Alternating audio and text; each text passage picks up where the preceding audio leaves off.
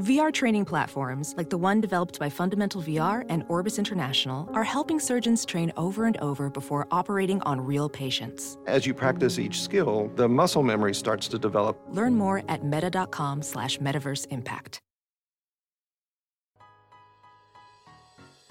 Welcome to NBA Summer from Pure Hoops Media, where the season never ends. Now that the Raptors are the 2019 champs, 2020 is on the clock, and every team is tied for first, at least until October, with the draft, free agency, the summer league, and other key signings. All 30 teams are making news, and we'll keep you on top of it. Here is your host, Adam Stanko. Take me through the shot in '89. Elo's playing out of his mind late. And what are your memories from those final couple minutes of that game? Yeah, it was a really hard-fought game. Both teams, we've gone back and forth in the series, man. It was a great series. And I remember, we're coming out of the timeout. We're trying to figure out the best way to push the offense as far off the floor or out on the floor as we possibly could. And we did that. Lenny Wilkins had a great defensive scheme. And you're going to have Craig. Craig is a really good defender, moved his feet very well. And, they got the ball in bounds. I never remember the guy. We had this one fan, Ed, who was a loudmouth guy, yelled the whole game. He's standing there, and he's got, like, pink pants on and some ridiculous shirt. And the ball's being taken out right beside him, and I can still hear him. He had this really loud voice, and the place was going nuts, but I could still hear him chirping as they're taking the ball out of bounds. And I'm standing near the basket. I'm probably, 3 feet up the lane. Bill Cartwright's behind me. So they're not going to throw the ball to him, so I'm not concerned about that. I'm concerned about it being a Hail Mary shot. In my mind, I was thinking hopefully Craig would maybe get his hand on it. And I was thinking that it wouldn't make it to the basket if someone, which we knew it was going to be Michael, was going to get a shot off. And I wanted to make sure I was kind of a midfielder that could catch that ball that didn't quite make it to the basket so nobody could tip it. I know it's crazy, but so I figured if he shot the ball, it's going to come off the backboard so hard anyway. I need to be midfield instead of being on baseline with Cartwright. So I'm watching the ball come in. Michael's got it, dribbles, and you see him elevate, and I see Craig kind of running towards him, and I'm fine. You're fine with that shot. Yeah, I'll take that 10 out of 10 times. And I'm standing there and watching the shot, and I'm looking at the ball, and I'm watching it, and it pops the bottom of the net. And that was it. Game over. Series over. So he made that, and then he made, there was another shot he made against us, which was backbreaking. But just to make that shot under those circumstances was remarkable. He made another one with Larry Nance, same thing, kind of just right there. And, it's just you're done. We did everything we could do to stop him, and to make that kind of shot under those circumstances, this is what puts him in that rarefied air of being, arguably the greatest to ever play. A lot of guys would not make that shot. And he wanted to make it. He wanted the shot, and he got it. And then we got to watch him do it time and time again to seal his legacy, no doubt about it. Do you remember certain scenes from the locker room after that? I remember sitting there, and I remember it was an interview, guys. I said, I don't know what you can do. We did everything we can do. I remember how quiet it was, and because we had gotten so much better, and how gut-wrenching it was that moment, because it was like there was nothing else you could do. Worst case scenario, you make them throw the ball all the way down to the other end of the floor, but you can't do that because you only got 5 guys. And so he made a shot under the most improbable circumstances. So you kind of live with that, but it still hurts because, we wanted to get Cleveland to the finals, try to win a championship. That was our goal. And, and then after that, it's just like he kept coming back year after year.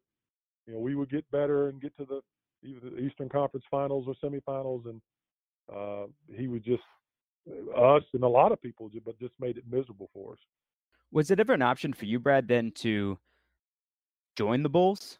These days, if when teams can't get over the hump, I mean, that your team back then was, would be an exception these days.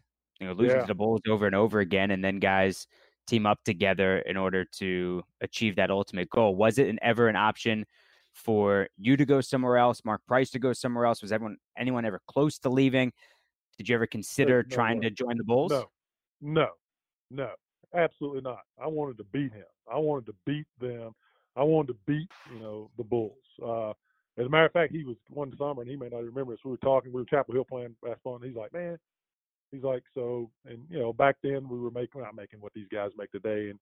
And I was making a lot, and it was great, I thought. And he told me, he said, man, you're not making enough. I said, what do you mean? He's like, you carry that team. He's like, you need to make more. He says, your contract's up in, another year? I said, yeah. He said, you need to hold their feet to the fire. And then I remember he said, he said, if they won't pay you, he said, I bet you we pay you. And I was like, there ain't no way. I said, we're going to kick your ass. I said, I don't care if they pay me peanuts. And he just started laughing. And but no, that was the only comment. But there's no way. I wouldn't go play with Michael Jordan. I wasn't going to play with, Isaiah Thomas. I'm not going to play with Patrick Ewing. I didn't, that wasn't going to happen. For me, and Charles Barkley and I talk about this, the super team that would have been great is when I was drafted. If I'd have went to Philly, okay, Moses was there, Charles was there, and I think Doc was at the end of his career. That would have been the team. That would have been a hell of a team because I made the All-Star team in '88, and Mike Fratello, I think, was the coach. My mind's getting bad. And so we were playing in practice that day. We were scrimmaging, and he put me, Moses, and Charles on the same team, and against the other team. And we killed the other squad. And so in the game, he started me, Moses, and Charles second half. And they had, it was Olajuwon, I think Kareem, I can't remember who else, James Worthy. Man, we absolutely kicked their ass. It was unbelievable. And I remember Charles after the game, because I played Moses, I could play some four because I could shoot it a little bit. And I passed the ball really well. So I could play four. And then you could post Moses and I up, because Moses could come to the top of it. He loved to come to the free throw line against big guys and face them up. So then I could rotate to the block and post up. And so you need to ask Charles. Every time I see Charles, I played in a little golf event with Charles a while back, which I waxed him, by the way. He's horrible. Why does he even do that to himself? It's just brutal. I don't know. It's some type of it's some kind of, I don't know. It's self. I don't know. I don't know why he plays golf. But anyway, we're standing there. It's awful. It's just absolutely awful. We're talking. He's like, and he always blames me. It's my fault. He's like, you cost me 3 rings. I'm like, how did all this happen? Is this, how do you get this to being my fault? He's like, 'cause that damn idiot Harold Katz didn't like you. I was like, well, I think it's Harold Katz's fault. It's not my fault. And but man, if we'd had that opportunity, because Johnny Dawkins was there. I mean, it would have been. I don't know. I think it would have been a different story. I really do. Because we'd have been a hell of a rebounding basketball team. They'd have had to double team both Moses and I, and then you had Charles, and I don't know. It would have been fun, but it didn't happen. And so I ended up having to go after Michael myself a little bit with some guys, and boy, it was difficult task. But man, I enjoyed every minute of it. This has been NBA Summer, where the season never ends. Check us out wherever you get your podcasts. Please subscribe and listen to all of our Pure Hoops media shows, and tell your friends as well as some random strangers to do the same. It's free and we don't collect your personal data. NBA Summer is a production of Pure Hoops Media.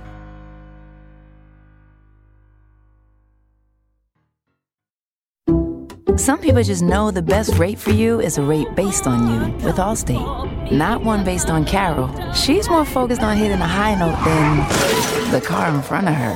Why pay a rate based on anyone else? Get one based on you with DriveWise from Allstate. Not available in Alaska or California, subject to terms and conditions. Rates are determined by several factors, which vary by state. In some states, participation in DriveWise allows Allstate to use your driving data for purposes of rating. While in some states, your rate could increase with high-risk driving. Generally, safer drivers will save with DriveWise. Allstate Fire and Casualty Insurance Company and affiliates, Northbrook, Illinois.